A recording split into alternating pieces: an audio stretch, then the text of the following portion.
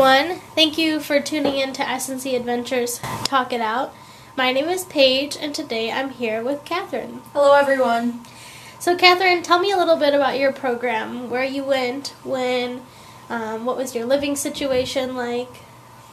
Yeah, so I went to Swansea University in Swansea, Wales, which is a classic beach town. So I got there at the end of their summer, which was really nice because it was still warm weather, unlike everything you hear about Wales where it's rainy and windy and cold all the time, which is true. That's how their winter was when I left.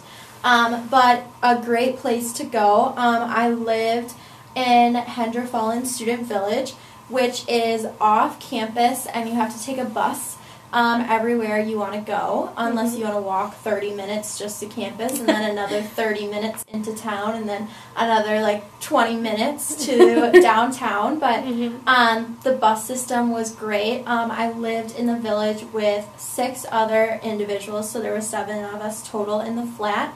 And the village was full of international students, which was really nice.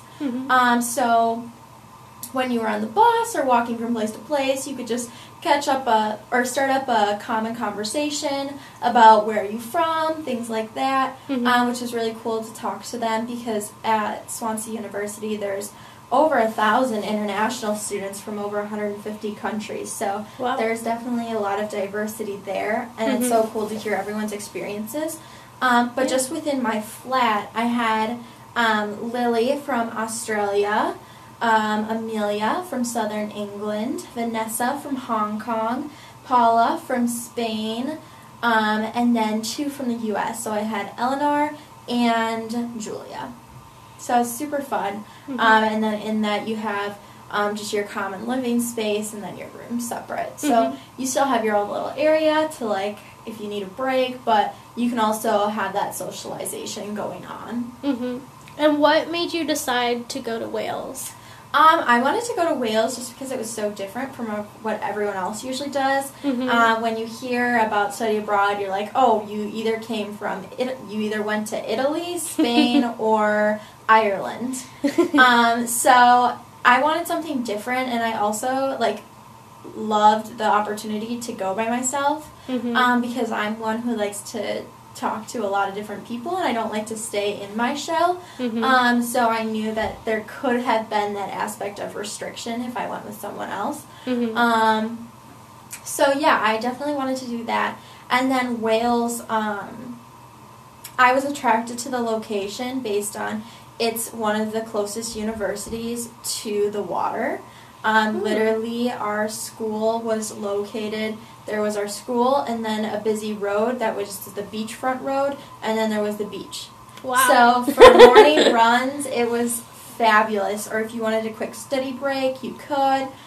We were within a bus ride of an hour of some cliffs and things like that, where we could go to different other beaches and have fun there. So a lot of outdoor activity.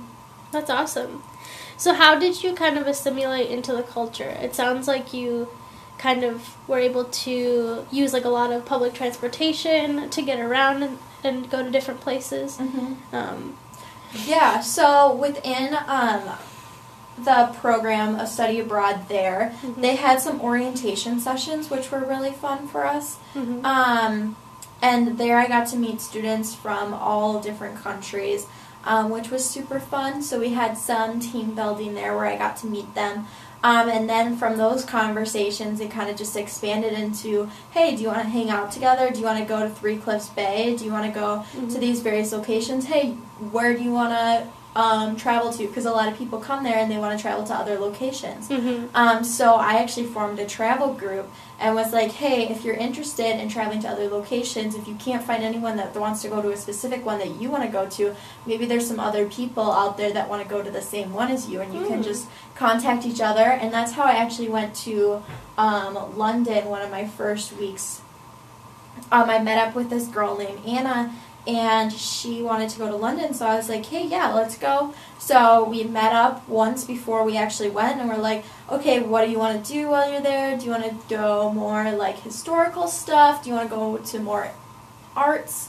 And so luckily our interests lined up. Mhm. And so we met up and we had a good time together and we learned. So that's a way that you can just meet up easily and form Did a you connection. just form like a group Yeah, chat? I literally through just the university over, students? I just did it through Facebook. So Okay. we had our international group page, Mhm. and then from there I just got interest, and then I made the group chat, and then based on which location, so each message was a different location, and then based on which people liked which comments, I formed groups off of that, which was really Wow. fun. Yeah, so I did that, and then before I even did that, though, I was like, there has to be a group for this. They Mhm. have so many clubs and organizations Yeah. abroad. It is crazy. Like, there is one for each thing. Like, anything you could possibly imagine. Mhm. They had a club for it.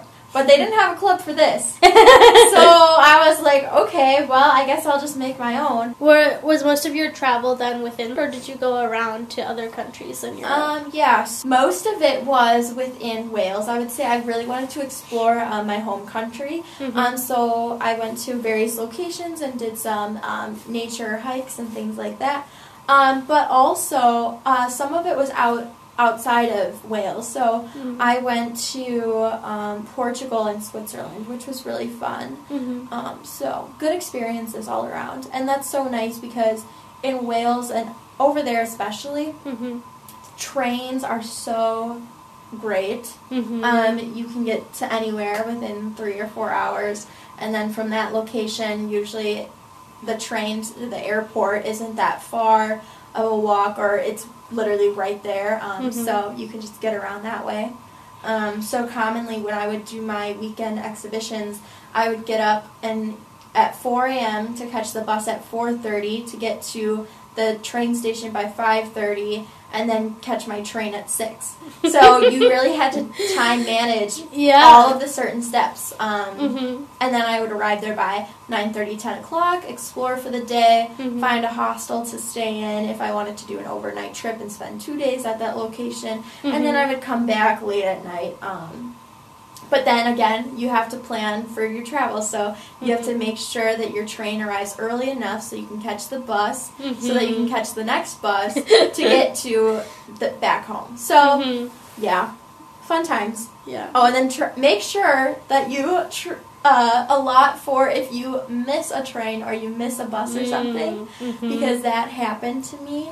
Uh-huh. And so then I was like, it was pouring rain, and I got back later than I was supposed to. Mhm. And so there wasn't any more buses running at that time. So it was either no. walk an hour at midnight, 1 a.m., or call a taxi to go take you home. And I was like, oh, I don't have that many pounds with me. But luckily, like, I had just enough. And there was this other guy on the train who heard me call the taxi. And he's like, hey, can I split the tab with you? And I was like, yeah, let's do this. So that was good. Yeah. But otherwise, it's a lot of planning. Yeah. Yeah. How did you keep up with all that planning, especially if you have multiple groups planning different trips at one time? So I knew which locations I wanted to go to. Mhm. But so I was in on all the groups, but I just went to like the ones that I wanted to go to. Mhm. So yeah, but my friends called me the itinerary queen.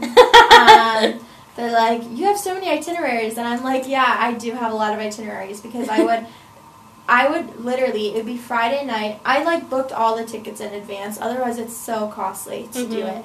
But book all the tickets in advance, and I'd be like, yeah, that sounds like a good location. Like, I'm sure there's fun things to do there. So then on Friday night, I would plan my trip for Saturday.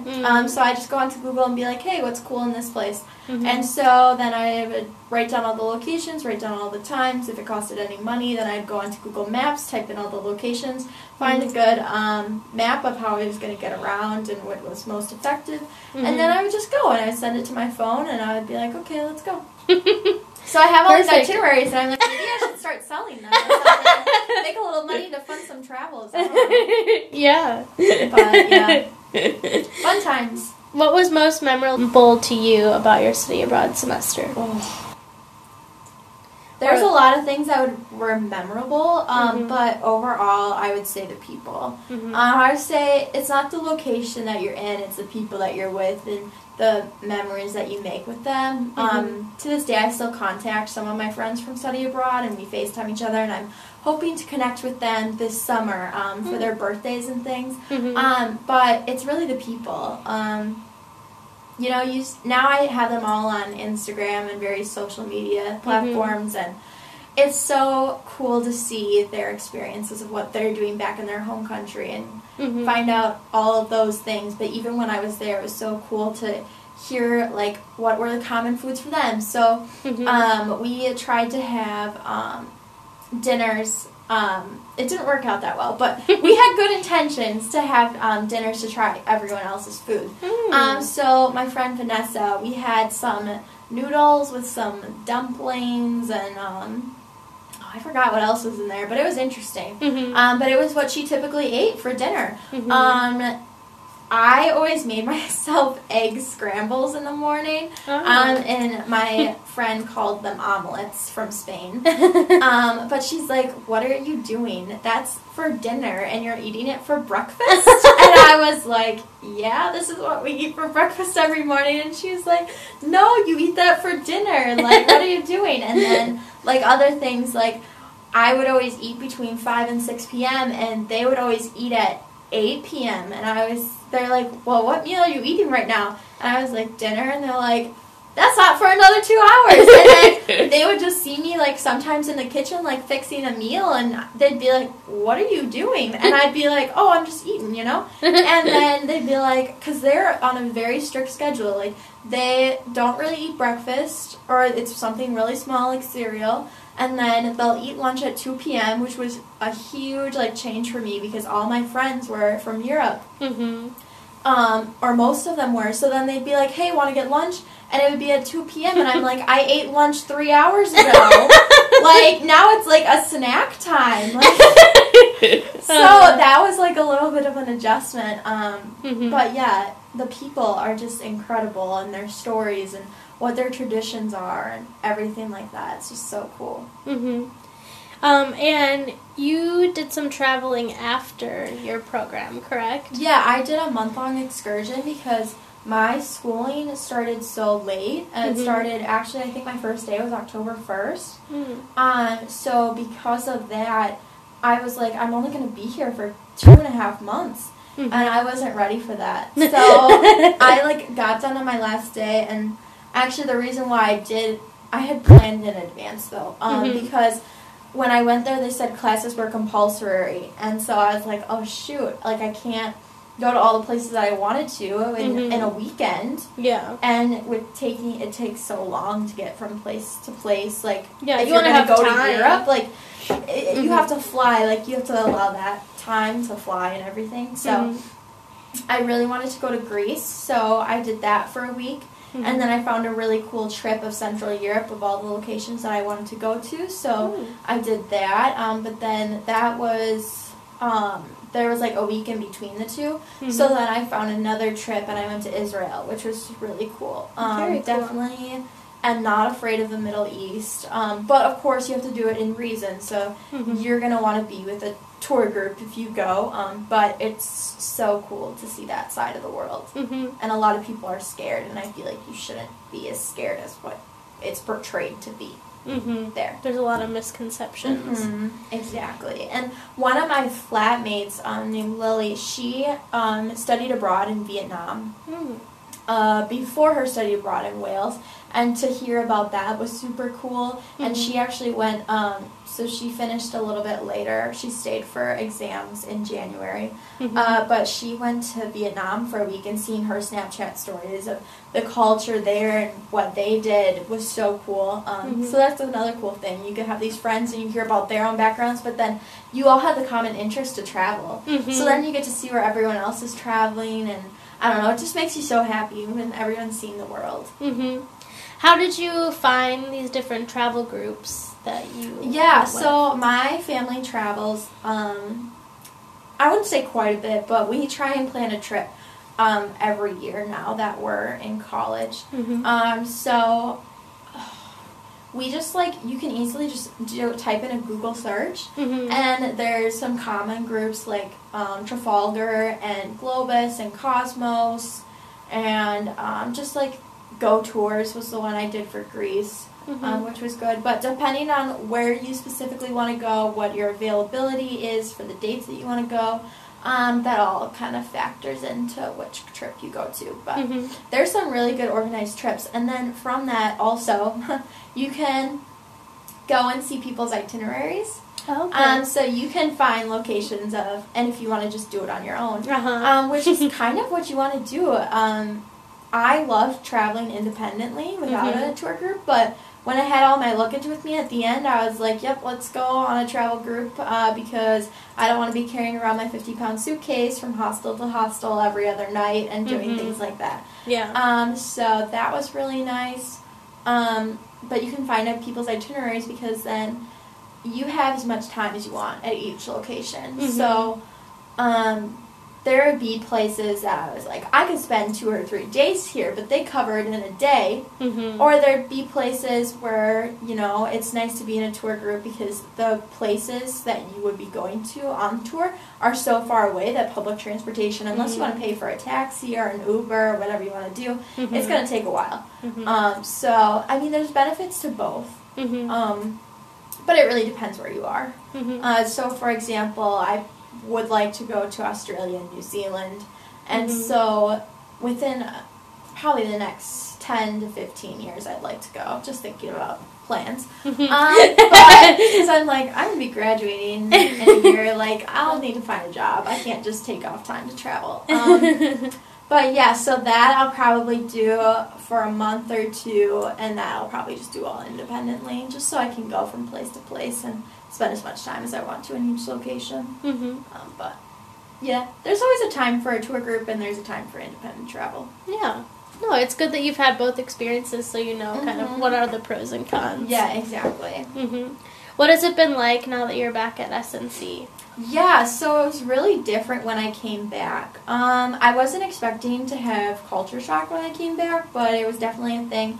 They always talk about culture shock when you go there and when you're experiencing the different things, but I was not expecting culture shock when I came back. Mhm. My biggest thing was I was like, everyone looks the same. Like, wow. I was like, and people wear leggings places.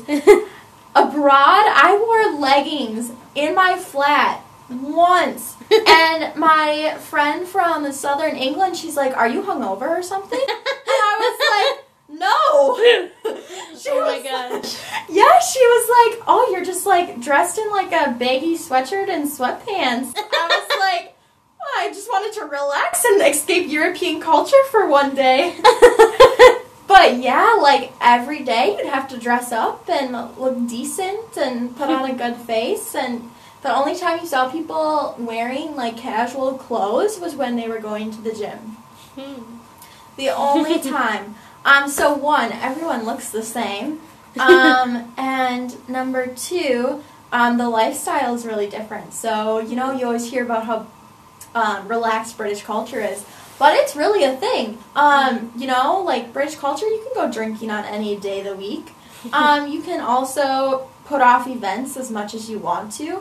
And you'll eventually get to it. That was another thing. So I actually found myself procrastinating, like, when I got back. And even when I was writing my essays for my exams, I was like, oh, like, I'll do it later. Like, I have time. Like, you just analyze everything different. Mm-hmm. So then when I came back, I was like, yep, this is my Google Calendar, and I have to attend all these events this day. And I don't really stop. But it took a little bit to get adjusted back into the swing of things. The first week was definitely an adjustment, but now that I've been back a few weeks, it's easier. Mm-hmm. Is there anything you think you're doing differently now that you're back? I definitely would say that I'm, like, more relaxed. Mm-hmm. I'm just, like, you know, I'm more understanding of Mhm. people's situations and their perspectives and where they're coming from. I don't, like, expect myself to overexert myself to reach the mountains. But I'm just, like, yeah, like, we'll get there eventually. Like, Mhm. it'll happen. Like, not everything needs to be done in 2 seconds. Mm-hmm. Like Mhm. you can get to it eventually. Like Yeah. you know, like understanding people and where they're at. Mhm. And yeah, I guess that's kind of it. Yeah, you're more forgiving of the reality that people Yeah. are in. And then of definitely attending more like cultural events on campus and like reaching out to those individuals and finding out what their story is and like things like that. So Mhm. it's really cool because now I have two residents. So I came back and I was an RA again, Mhm. and I have two residents from Japan. Okay. And so I really want to do a not social, but I would like to do a program on Mhm. them and Mhm. maybe like the foods that they eat and like things like that, and so that we can have that culture aspect in our hall, because that's Yeah. super cool. So like find everyone's story, like what enticed you to come to St. Norbert, like Yeah. what was it that you wanted to do here, and like what were you expecting, how is that different, things like that I think are just so interesting. Yeah, everyone has their own story. Mm-hmm. Well, thank you for sharing your story about going abroad. Especially since not many students go to Wales, it's nice to have your perspective. Mm-hmm. Yeah, it was super cool. Yeah, well, thank you.